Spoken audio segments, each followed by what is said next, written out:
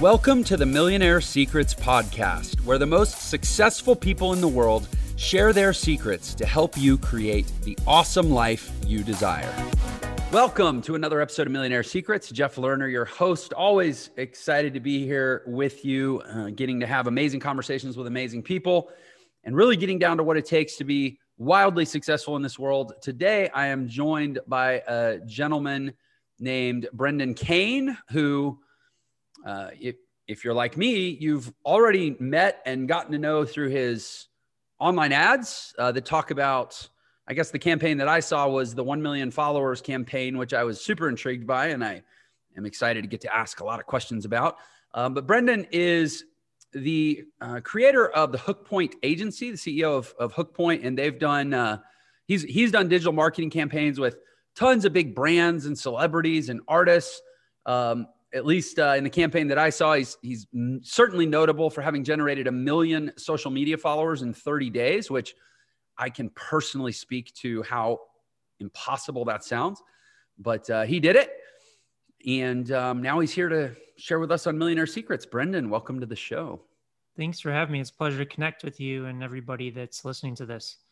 Yeah, I'm grateful you're here. And, I'm sure everybody wants to know, how do you generate 1 million social media followers in 30 days? And more generally, how do you produce amazing content that's engaging and viral? And how do you, scale your brand and all that stuff? And I want to know all those things too, and we'll get into it. But first, I would appreciate if you kind of set the story up a little bit, like, where are you from? Who are you? Where are you from? How'd you get into this stuff? And then we can get into the weeds. Yeah, I grew up in Chicago, and I decided at some point I wanted to be a film producer. So I figured, the best way to become a film producer and learn the business side of the entertainment industry is to go to film school. So I showed up in film school and quickly realized that they don't really teach you anything about business there. It's really about the fundamentals of how to create content for the film medium. So I figured the best way to really learn about business is to start your own. And at the time, and still holds true today, the most cost-efficient way to do that was to start internet companies. So I started a few internet companies while I was going to college, really just to learn and experiment. And then when I showed up in LA to pursue this path, it's when the entertainment industry started to reawaken to digital after the dot-com bust. So this was around like 2004, 2005. And as I really talk about in my second book, Hook Point, I showed up and started at the bottom like everybody else, making coffee and copies and deliveries. And I was looking for that way to grab attention at the highest levels, because the entertainment industry is a very cutthroat industry. And they say it's about who you know, and it is. Like any industry, you need to know the right people. And when I would get the opportunity and people would ask, well, why are you here? What do you want to do? I would say, hey, I want to produce movies. I could just see the reaction, reading the body language and the facial expressions that, hey, listen, there's hundreds of thousands or millions of people moving to LA that want to be film producers. So I had to really take a step back and figure out, okay, how can I stand out? And I would just listen and observe what would happen in the studio, the first studio I worked for. And it was interesting because I would notice that when we finished a film, something that we spent tens of millions of dollars to produce, there would be a sense of anxiety, a sense of stress that would come over the office, because the film industry is very different than any other industry. Like, you need to get hundreds of millions of people around the world to know about this piece of content that you just produced in order to have any chance of just breaking even, let alone a profit. So I just started, again, this was back in 2004, 2005, and saying, hey, listen, I started a few internet companies when I was going to college. Be more than happy to sit down and give some strategies or tips of how we could tap into digital audiences for little, or in some cases, no cost, to promote this film at scale. And that started to resonate, that I would get the president of the studio to bring me into meetings. I would get directors that would start asking me questions and bring me into meetings. And then even like leading stars of movies would be interested. And it started with, tapping into blogs, and then a little bit into social media. Because again, at the time, MySpace was the predominant player. YouTube was just coming on the scene. Facebook was launched, but it wasn't, a household name. So that's really how I got into it, and just kind of realized being in the studio system, it's just another corporate structure. People think making movies is this super creative and sexy thing, and it's really not. So I decided to kind of venture off and just keep exploring the world of digital and technology and how it applies to scaling messages worldwide. Yeah, cool. No, I appreciate that. And I can imagine, I know just enough about the film industry to be dangerous. I know a lot more about the music industry. I was a professional musician all through my 20s, and it's kind of the same thing. You have this, you see the rock stars on stage at the concert, and you think that's the industry. That's like the tiny little tip of the tip of the iceberg of the industry. And underneath it, there's this much more like kind of rigid and almost like monolithic, kind of old school, where you're having like culture battles. And so I can totally understand, especially as an entrepreneur too. I mean, do you think I guess that's a fair question. Do you feel like you are an entrepreneur by nature, and that, working in that environment was never going to be your long-term fit, or was it more of a tactical shift?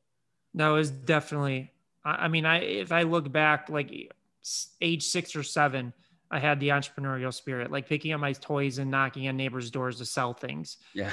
It was always kind of destined to do that. Now, like, I'm the type of person, I'm so experiential, as I don't really understand something until I do it. So I had this vision of what it would look like to work in the film industry, but I didn't really know it until I got my hands into it and did it. And I'm glad I did it. Like, don't get me wrong, that corporate experience was fun. I learned a lot.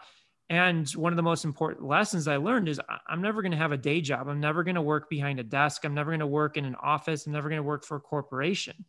I'm far better served working outside of that confines. And it's not about not working. I mean, this as an entrepreneur, we work far more than most people do than the 9 to 5. It's just not the right fit for me. And I admire some of my friends that played that game, like the people I started with that stuck it out are running studios now, are operating at the highest levels. I'm just not cut out for that type of thing. It's not that I have anything against it. And for some people, being an entrepreneur, they're not cut out for that as well. So I think it's really, we each need to choose our own path based upon what's right for us. Yeah, I'm glad you said that. Because I think that a lot of times the entrepreneurial rah-rah becomes kind of belligerent about, quit your JOB, which stands for just over broke, and they'll keep you hooked on the crack forever while they, bleed you to death. And it's like, I think you can argue that if you want to finish wealthy, when you're 65, a job's generally not the path for that, but that doesn't mean it's like gotta be an awful existence. And to your point, some people trying to be an entrepreneur would be an awful existence, even if they made lots of money, because they're not wired for it. 100%. And it's also, what's your definition of wealthy? It's like, I've been spending time with some friends in Tulum, Mexico, and you look at what the cost of living down there is. It's like, it's crazy what you can get down there, or other parts of the US or the world. And, some people just don't need a lot of money. But again, like you said, it's hard work, and it's not guaranteed you're going to be wealthy either. Right. It's like most people give up and quit before they can get to it. It's a long path and a long road to get the foundation of what it takes to really scale and generate, revenue to be considered rich or wealthy, and right. the US sense of it. Yeah. I think that's an important point too, is that, like, when you make the decision, it's a lot of people try to say when they kind of reach this crossroads, and it's not strictly binary, because you can have a job and have a business on the side, and eventually the business might overtake the job or make the job, optional. But to the extent that it is a choice, I think a lot of people they're not looking at it apples to apples. They're going, okay, well, should I do a job where the basic assumption is I'm going to do it for 40 years? Or should I be an entrepreneur, but the basic assumption isn't, I'm going to do that for 40 years. It's more of like, I'm going to try that and see if it works. And that's not apples to apples, right? I think to your point, if everybody was considering two 40-year paths, one in a job, one as an entrepreneur, you know, people talk about the risk of entrepreneurship, but I would suggest, and I'm curious your thoughts on this, that the risk of being an entrepreneur for 40 years, or the likelihood of being an entrepreneur for 40 years and never getting anywhere, is probably, negligible to none, because every time you don't get anywhere, you learn, and it makes the next iteration a little bit better. And like, eventually you crack it. You really do, if you give it enough time. Do you think 100%. That's true, or am I just no? I think you're 100% true. And the reality situation is, the more you explore entrepreneurship, the more you're going to learn, the more valuable you're going to be if you ever decide to go back to the corporate world. Yeah. It's like, the salary that you or I could warrant going and getting, from a Fortune 500 company based upon the experiences that we've had would be astronomical compared to the people that just played the corporate ladder most of the time. I'm not going to say all the time, because, you look at the compensation package of like the CEO of Viacom or something like that. They played that corporate ladder game. But yeah, listen, if you decide between both of those paths and you do spend the 40 years being an entrepreneur, unless you're stubborn and not learning from your failures, you're going to be successful eventually. And that's, it's interesting, like we market at scale. So I see a lot of people reaching out to me, especially with the first book. And you can totally tell, just even by a DM, the people that are going to be successful with the information in the book and the people that are not. These people have this grand, vision of what an entrepreneur is. And they think it's super easy. So just because I generated 1 million followers in 30 days, they're like, oh, so if I buy this book, you're guaranteeing me that I'm going to generate 1 million followers in 30 days. And I'm like, no, it doesn't say that anywhere. It's, hey, myself and all my partners who've achieved massive growth and success, we're sharing and being transparent about how we did it. And you can choose to put in the work and implement the strategies, or, you can be one of these people that just expects that everything just to happen for you. And I mean, I'm sure you see this in my business. With my business, like, it's hard. Every day. I've been doing this for 15 years and it's still challenging. Have we learned a lot? Are we scaling? Are we generating a lot of revenue? Absolutely. But there's always a challenge and an obstacle that you face as an entrepreneur. It's not like, you get into this 10, 15 years and all of a sudden it's super easy and all your problems are solved. So it's kind of interesting to see that feedback. And I don't know if you see it, based upon the people that you attract to your brand or business, but it's very easy to tell the people that are going to be set up for the success and not, just by even reading a simple line from them.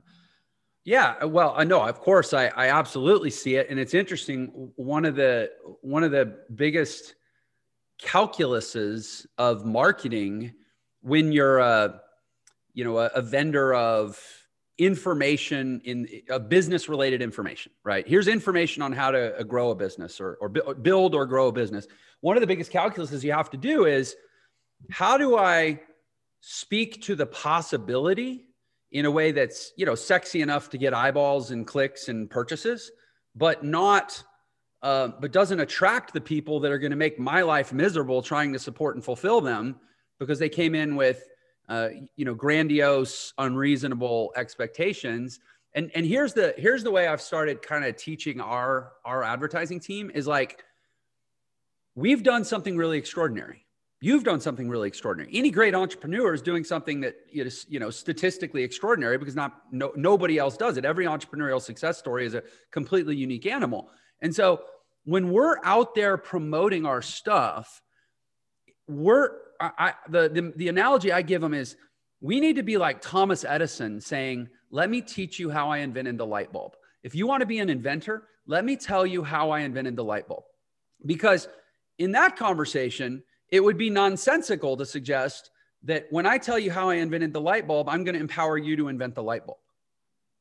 The light bulb's already invented, right? So there's no way it could be confused that you're promising that result. And so the more we steer our marketing towards, if you're an inventor, or you think you might want to be an inventor, you can learn from how I invented the light bulb so that you can apply my strategies to go invent your thing, because every invention is a one-off.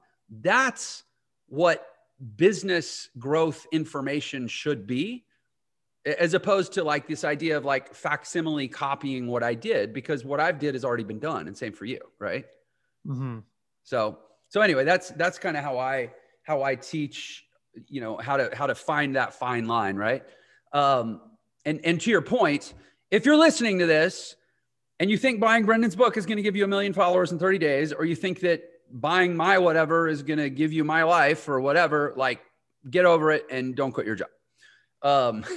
So that said, you figure out the studio system is not the ecosystem you want to spend your days in. When was that you went out on your own? So that was probably 2008, 2009. And I had already gotten the entrepreneurial bug when I was working for the studio, and I came up with this advertising technology idea that I brought to the president of the studio. I was like, hey, I'm thinking about doing this. You want to invest in it? And he ended up investing in the prototype. And I think it was my first big technology play. I built technology when I was in college, but it was really small. And essentially, looking back on it now, and I didn't realize it at the time, but I had built the first ever influencer marketing platform back on MySpace. So I saw that, you know, Fox had acquired MySpace at the time, and I was like, okay, they just spent close to $600 million acquiring this property. How are they going to get that return on investment? And when I dug in, I would see that they're just monetizing it through these CPM banners that was generating bottom basement CPM rates. And I saw that they were missing the most valuable form of advertising, of people putting a movie trailer, a music video, a Nike poster on MySpace profiles. And I was like, well, that's the most valuable form of advertising. It's a friend telling a friend. So I came up with this concept of turning that content into ads, where that we were positioning it for MySpace to get paid off of it, and also for the end user to get paid off of it. So each time one of their friends engaged with it, and built a prototype of that technology and shopped it around, had conversations with Yahoo, had conversations with Facebook, had meetings with MySpace and Fox News Corp. And ultimately, and it was probably a mistake, you know, because when I was having, you know, conversations with Facebook, they're only 400 employees at the time. They were in one office in Palo Alto. And I should have probably pushed harder to do a deal to get them the patents, because they weren't interested in the technology, because they could build anything at that point.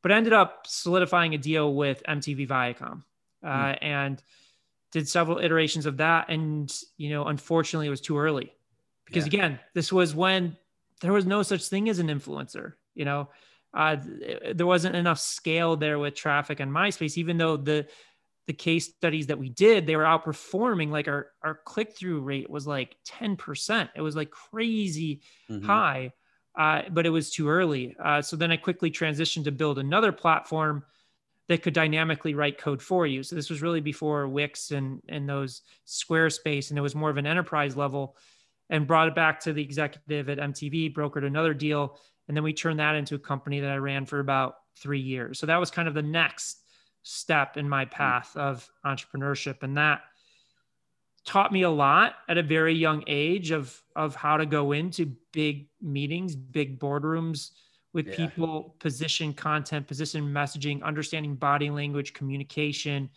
and all of that, and hook points as well to get those meetings at the highest level. So when did was Hook Point your next move after that? No, it wasn't. Hook Point really didn't come about until like 2 years ago. Like I had to take a step back to really understand, because I would get people to ask me, I was like, well, how do you get a deal with MTV? How do you get a deal with Vice Magazine? How do you get Taylor Swift as a client? How do you close Rihanna's team? And I had to really look back on what was it that was causing that success, because I didn't really think about it as success. I was just doing.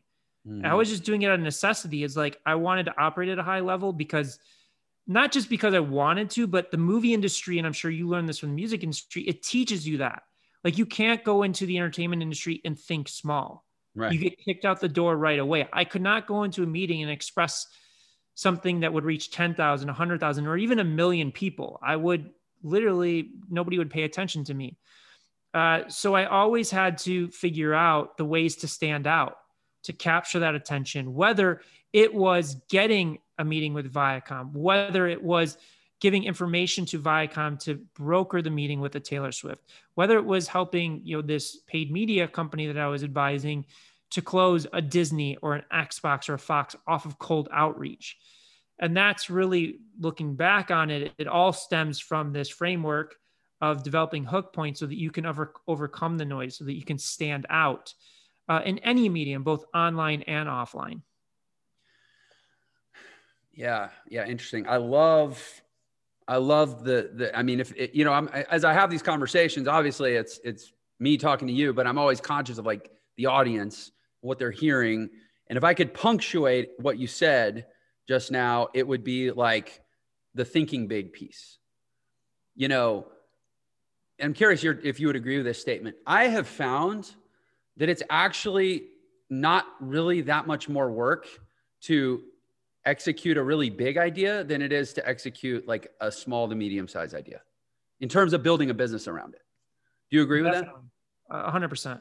In fact, I think it's, in ways it's easier because you spend less time explaining what makes you different. Yeah. And in the way that we also work with our clients and developing, hook points for them and helping them stand out is like, if the concept or the idea can't work for 1 billion people, it's probably not going to work for 10 people in its core effectiveness, especially when we're working with clients that want to close a huge deal. They want to get a Fortune 500 client or a Fortune 100 client or celebrity or something like that.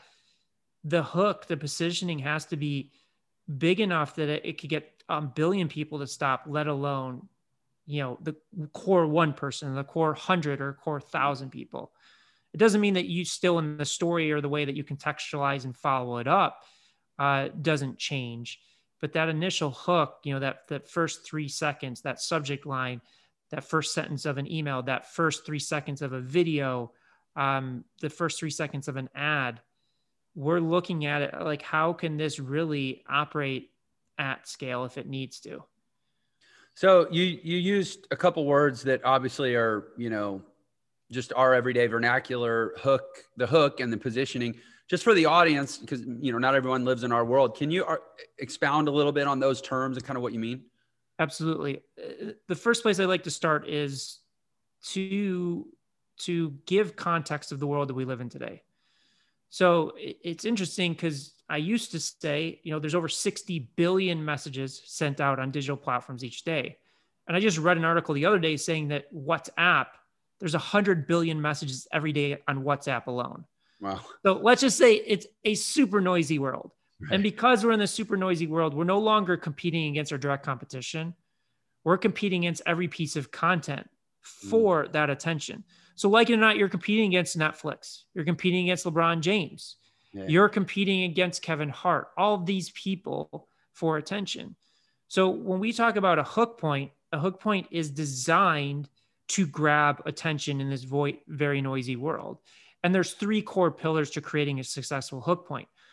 The first is what we refer to as pattern interruption. Now, some people may have heard that term, some people not, but it's really the first core pillar that you have to do is to get somebody to stop. So if you're doing an Instagram organic post or Facebook or TikTok or, organic or paid, can you get the scroll to stop? YouTube, it's earning the click.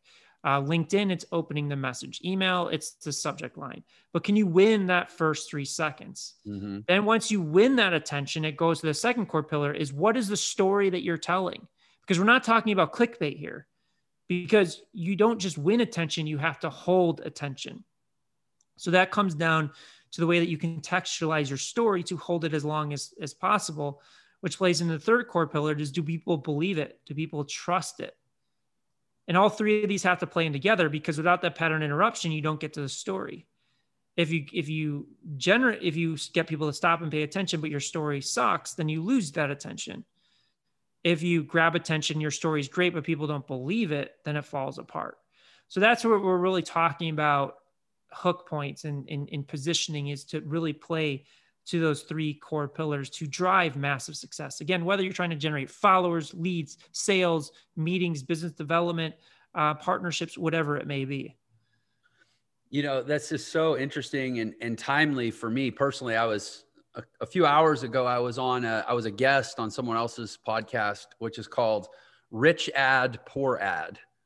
And it's actually a really cool show. It's run by some guys that run a, ad management and, ad credit platform. They deal with financial solutions for scaling advertisers. Really cool platform. But anyway, the guys, they have this show called Rich Ad, Poor Ad, where they basically have big, marketers that spend a lot on paid ads come on and talk about ads that worked, they're rich ads, and ads that didn't work, they're poor ads, right? And just kind of dissect it.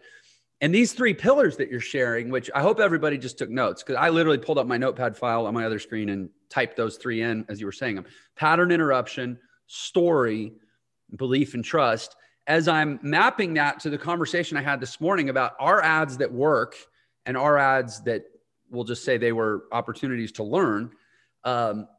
They were, I'm a good enough marketer. I'm not going to do something that doesn't have any of these three things, but the ones that didn't work may have only had one or two, and they may not have unfolded in the right way or at the right pace or in the right sequence. And it's just really interesting. I wish I'd had this interview first, because I would have been a lot more articulate and just been like, oh, well, it's as simple as these three pillars, right? Yeah, I would say that.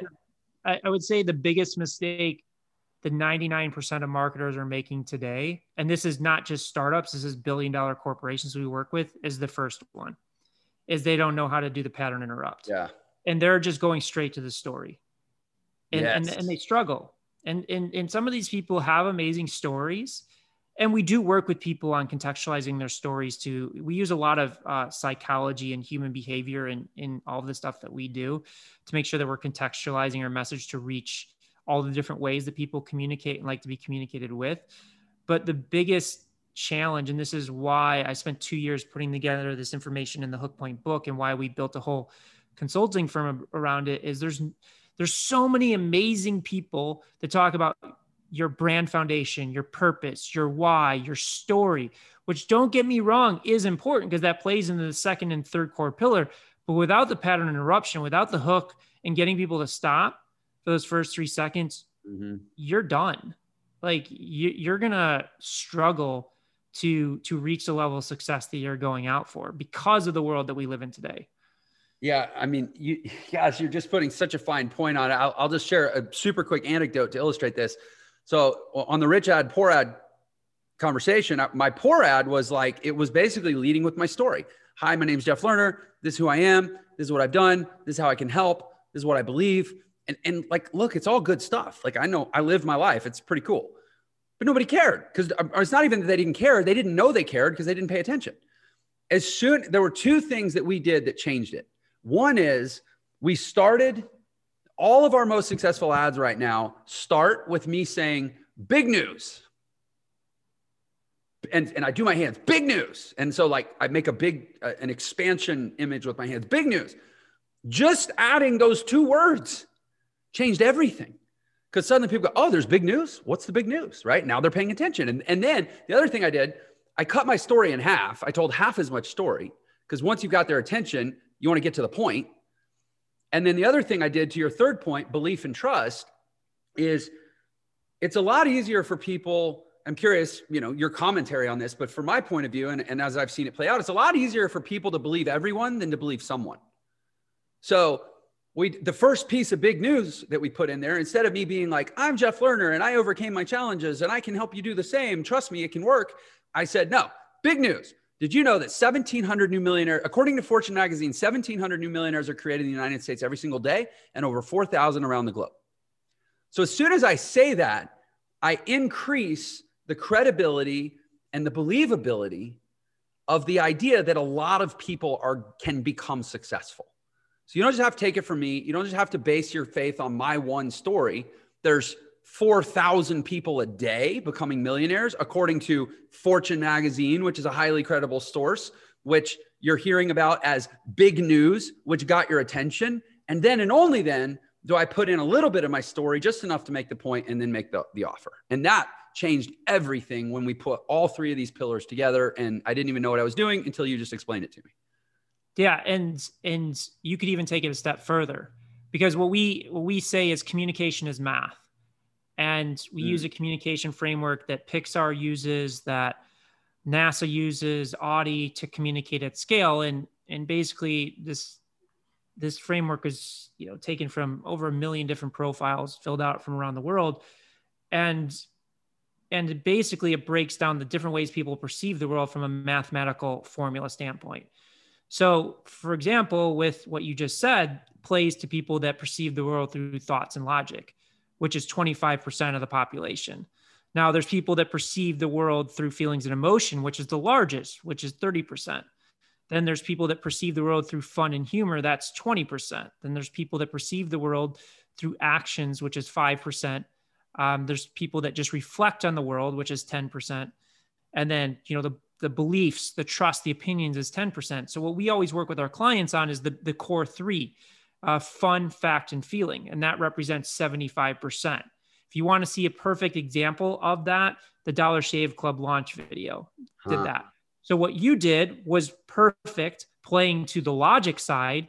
I would follow it up to say, okay, X number of people become millionaires every single day.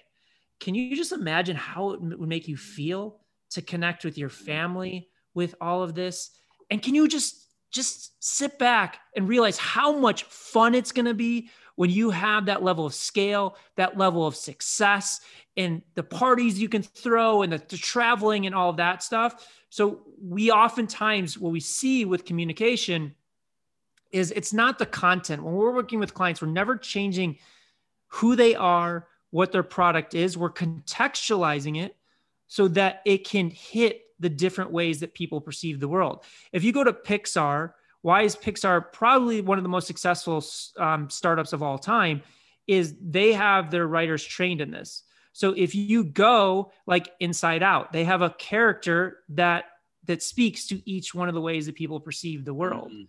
So that's where we combine this concept of the hook to bring people in. And then when we're telling the story, we're contextualizing it through feelings, facts, and fun to hit the widest audience, which then increases your believability in that trust. Because if I'm somebody that's communicating just through facts and data, and somebody on the other side of the screen perceives the world through feelings and emotions, and you're not communicating with their currency, that can deteriorate trust, not because of anything that you said, but because of the way that you've said it.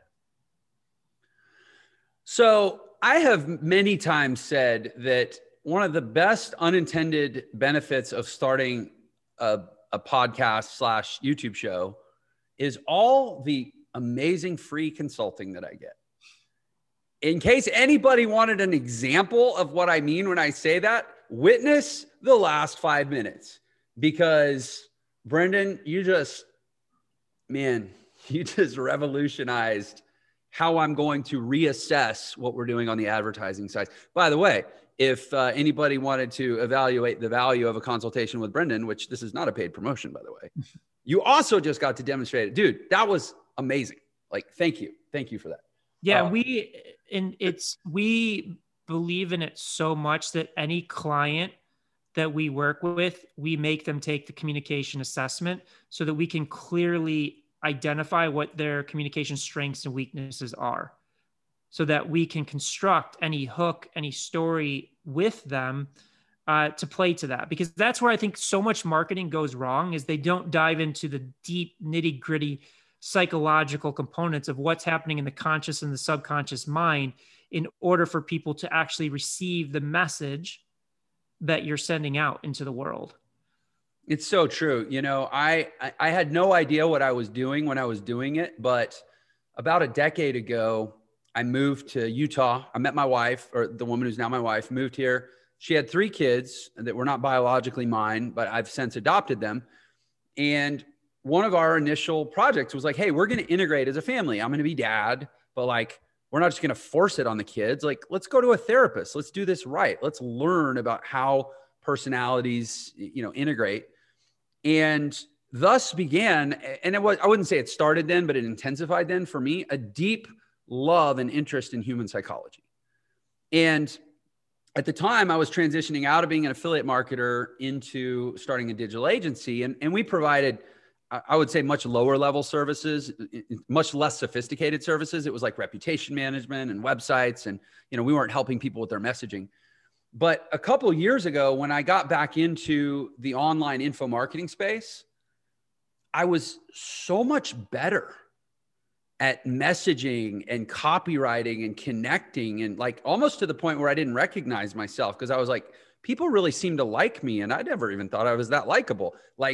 And I realized it's because of all the psychology stuff. It's because of studying Erickson and studying Adler and studying Ellis. And, people probably don't even know who those names are. Like, go look these people up. When you understand how people work, you become so much more effective, not just on the marketing side, but on the team building side of what it actually takes to grow a business, which is building loyalty and alignment and vision in your company. So I'm really glad you're punctuating again the psychology element, because I don't think you can succeed without it in the modern world, because, as you said, it's too damn noisy for you to even get listened to, unless basically you're better than the rest of the noise.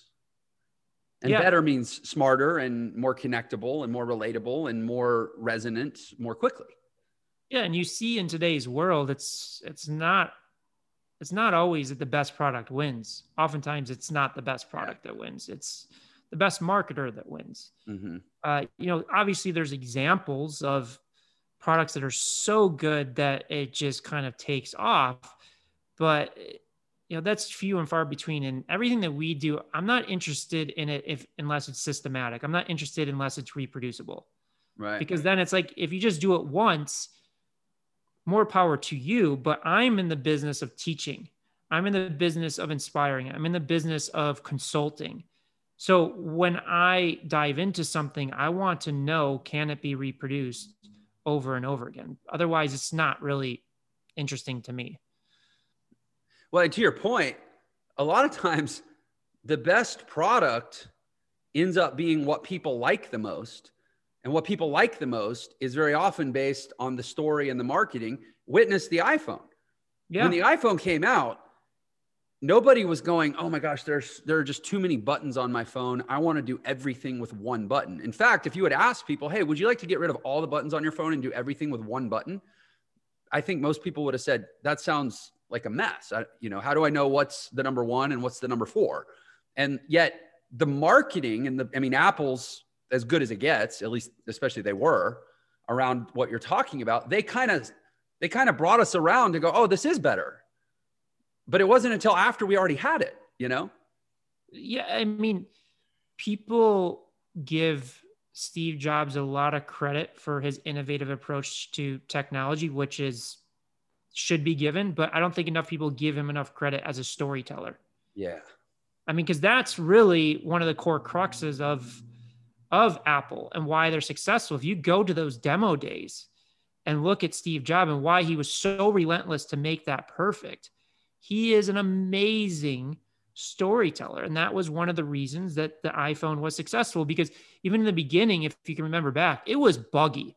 It was not perfect by any means. And there's a lot of things wrong with it, but his ability to tell that story around the products and the vision of it is one of the reasons that made it so successful. Yeah, I couldn't agree more. By the way, also pretty much invented the modern animated movie. Speaking of storytelling, Steve Jobs. Yeah. And they used a lot of communication and like I was talking to one of the top creative directors in the world, and you think about Steve Jobs, is he got fired from Apple, and then he went off and created one of the most successful startups of all time in Pixar, buying it from George Lucas because he didn't see the value in it. And then he went back to Apple and took it to, the most valued company in the world. It's like, just to see what he's done is truly remarkable and amazing. Yeah. And it's illustrative that, frankly, his work in movies was a bigger success than his work in technology until he came back to technology, which speaks to your point about the storytelling. Yeah. So let's, This hook point stuff is amazing. I mean, thank you so much. And obviously you have a new book. I think it's newly released, right? Hook Point is How to Stand Out in a 3-Second World. That's like a pretty new book, right? Yeah, it just came out like 2.5 months ago. Okay, cool. And I assume that what you shared with us here very briefly is a tiny sliver of what that book expands on. Yeah. And we go deep, and we have some amazing people in the book, like my friend who sold over $1 billion worth of products off of social media ads alone. My friend that's top creative director for like Nike and all these big brands. But we go super deep into the psychology and in all the stuff that we just spoke about. Yeah. Okay, cool. Well, I'm excited. I hope you saved a copy for me, because if there's more where that came from, I'm definitely going to read the book. Let's back up though. Can we talk a little bit about, and you maybe talked out on it, so forgive me, but this 1 million followers thing? I mean, I can just share with you, I've been, and frankly, I think I'm probably in the top few percentile of how I've done, but in 2 years, I've grown from virtually nothing on Instagram to about 67,000 followers, no paid followers. Like, I've actually grown that. YouTube, 27,000 subscribers. Again, I've done all this in about 2 years. Facebook, I think I have 30,000 fans. And like, most people look at those numbers and go, Jeff, wow, you're doing something right. And again, I know it's not like, you're not telling me how to invent the light bulb because you already did it, but like 1 million followers in 30 days. I mean, you're clearly talking about order of magnitude, increased concepts compared to what most people consider even good growth. So can you dig into it a little bit? Like, what's the alchemy here?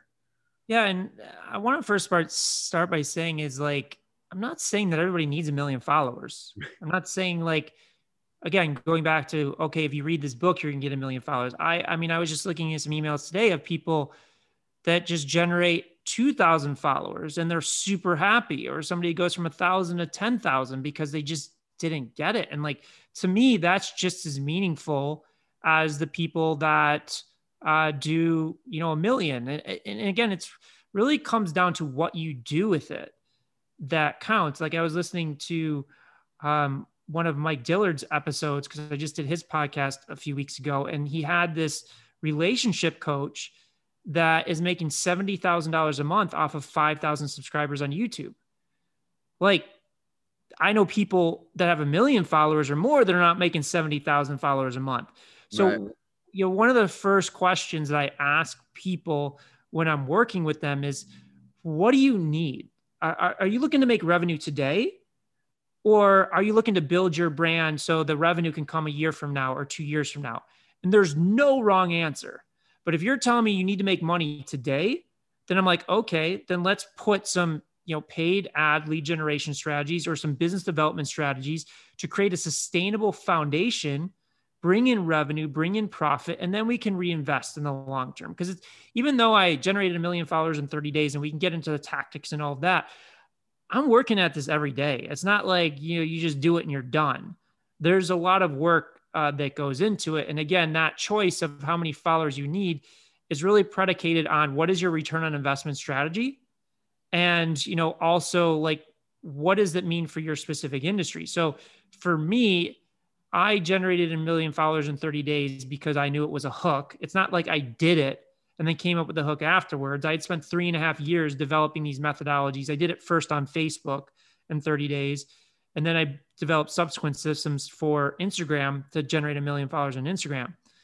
And when I first did it, I was like, why am I going to do it? And I wanted to do a book for some time because I was really inspired by Tim Ferriss and what he did with his brand with the 4-Hour Workweek. But I knew I didn't have a strong enough hook.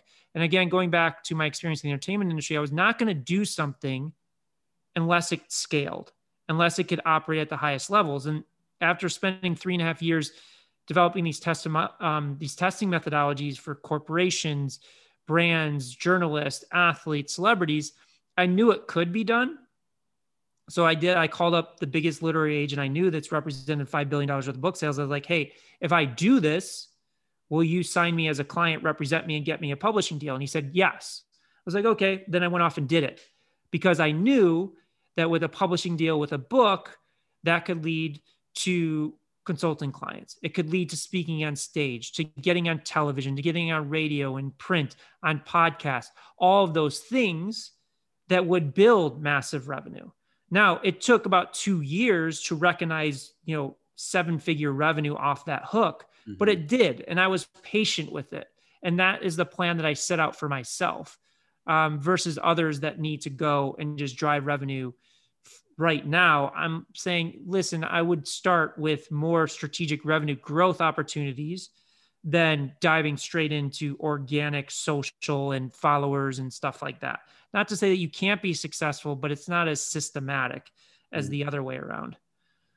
So let's take someone again, and now that I've outed myself, this is going to sound like more free consulting. And I mean, it is, but I think it's going to serve everyone. Like, I'll hold myself up as an example. I know my business the best.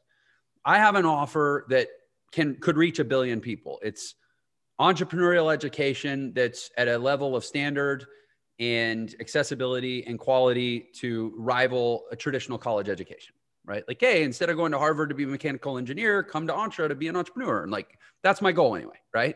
So that could reach a lot of people, assuming we translate it into a few languages.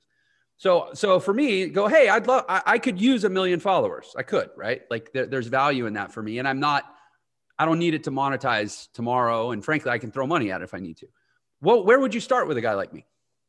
The first place is content. Is generating followers is easy. There's both paid ways to do it and organic ways to do it. But honestly, it doesn't mean anything if you can't play to what the algorithms are looking for. And, it goes back to the 3 core pillars of a hook point. I'm going to break it down even simpler than that for how the algorithms look and what they're looking for. Because this is really important for social media, both from a paid and organic perspective. Is the social media networks, no matter what network it is, they make money the longer people stay on it. So they're in the retention and attention game. So what that means is they are constantly searching for any way, shape, or form that they can keep people on the platform longer. So that means they're going to prioritize content that they deem holding attention longer. So if we open up Instagram today, and going back to that 60 billion messages, which is probably a lot more, is if we open up Instagram right now, each one of us probably has 1,000 pieces of content the algorithms could seed to us based upon the content we've engaged with or the people that we're following. Obviously, the algorithm can't push 1,000 people or 1,000 pieces of content to you as you open up the app, because you get overwhelmed and you close out the app. So it has to prioritize. And let's say it's what are the top 15 out of 1,000 pieces of content that we deem is going to keep this individual on the platform longer. So what that means is out of 1,000 pieces of content, 985 are getting deprioritized that won't even get to you. So that's first, you have to understand that. So what are the things that the algorithms are looking for is number one, is the pattern interruption working? Are you stopping the scroll? Are you earning the click in the case of YouTube? And then second, how long are you holding attention for? If those 2 things come into play, the algorithms is going to syndicate your content to your followers and potentially beyond it. So what happens as a content creator is, like, let's say in your case, you have 60,000 followers on Instagram, you post a piece of content, what it's going to do is seed it to 500 of your followers. And it's going to measure those ratios. It's going to measure how many people are stopping and how many people and how long are they stopping for. And if it plays to what the algorithms are looking for, then it'll seed it to another 1,000. It'll check the metrics again, and then it'll seed it to another 5,000, and it'll keep growing till it can reach beyond your audience if it's really playing and holding attention. And that's where you see some content creators on Instagram, which is very difficult to do, will have more views or more engagement than the actual followers that they have. That's how things go viral. Is that what gets you on the Explorer page, basically? Explorer page, it gets people to share it and each platform is different. It gets you more reach because the algorithms want to push that content to everybody they can if it's holding attention. Right. So without that foundation, and this is where you see people with large following audiences, and have low view counts or low engagement. People will say, well, it's fake followers. It's not engaged followers, or it's, they bought followers. And typically that's not the case. The case is the content's not up to par, so the algorithms aren't even giving reach to their audience. Maybe a small percentage, maybe, if you have 1 million followers, maybe it reaches 3%. Mm-hmm. So that's where I always like to start with somebody like you or looking to grow followers, because I don't want to have a conversation 3 months down the line where we get you from 60,000 to 500,000 followers, and then you're churning followers, which always happens with rapid growth, but also you're not able to reach and engage them, because then it just becomes a meaningless exercise and people get frustrated and don't understand it. So that's typically where I start. And with that, the better you get from a content creation standpoint, that's where you can generate virality and follower growth at scale. So for example, there was a musician that I didn't even really know. And she was following me. I found out this after the fact, and because she had picked up my book from a friend, and she had like 10,000 followers at the time, and she did this amazing cover of the Fleetwood Mac song when it was going viral because of Ocean Spray.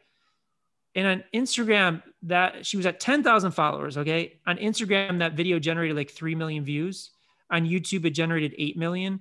And she went from 10,000 to 200,000 in like 2 weeks, purely organically. She signed a record deal, got a manager. She then got a cover song with David Guetta, and that got 1 million streams in 48 hours and just took off from there.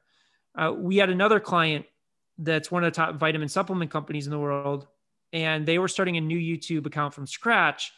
And we started designing content, and one of their videos is at like 7.4 million views now, and took it from 0 subscribers to 40,000 subscribers in just a matter of a few months. So that's the power of content and playing to that growth. Yeah.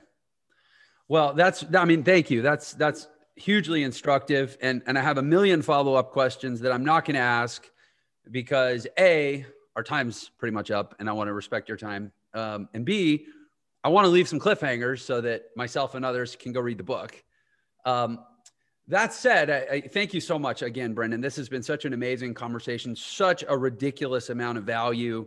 I say that selfishly, but I think also on behalf of the audience. For people that want to get more value, more from you, whether it's more content or even to engage with your services or your products, tell them where to go. Yeah, even if you're interested in follower growth, I would start with the Hook Point book, because again, it plays to what we were just talking about, is creating a solid foundation. And we talk about follower growth in that book. It's sold anywhere bookstores are sold, but if you go to book.hookpoint.com, you get the physical book plus the audio book, the ebook, and a masterclass, all for the free book shipping and handling. You get it all there. If you're like, hey, I just want to jump into the consulting side of it, you can go to hookpoint.com and just learn more about that. Connecting directly with me, I'm on Instagram at Brendan Kane, or you can email me at bkane@brendanjkane.com. Fantastic, man. Again, I'm so grateful. Thank you for your time on behalf of the audience. And thank you to the audience, all you viewers and listeners out there. You are the best part of Millionaire Secrets, and you're exactly why we do what we do every day. Everyone, have a great day, and we'll see you on the next episode. Thanks again, Brendan. You just finished this episode of the Millionaire Secrets podcast. Thanks for listening. If you enjoyed the show, please like and share this episode, and do leave us a review. Let us know how we impacted you today. Your next step toward creating your awesome life is to join me and thousands of others in the Entre Nation community, where you'll receive free training, networking with other awesome life seekers, access to live events, discounts, merchandise, and other awesome perks. Head over to www.entrenation.com. That is www.entrenation.com, and join us today. And of course, do please follow me on social media. I can be found on all the major social networks at Jeff Lerner Official. Thank you again for listening, and please go be awesome.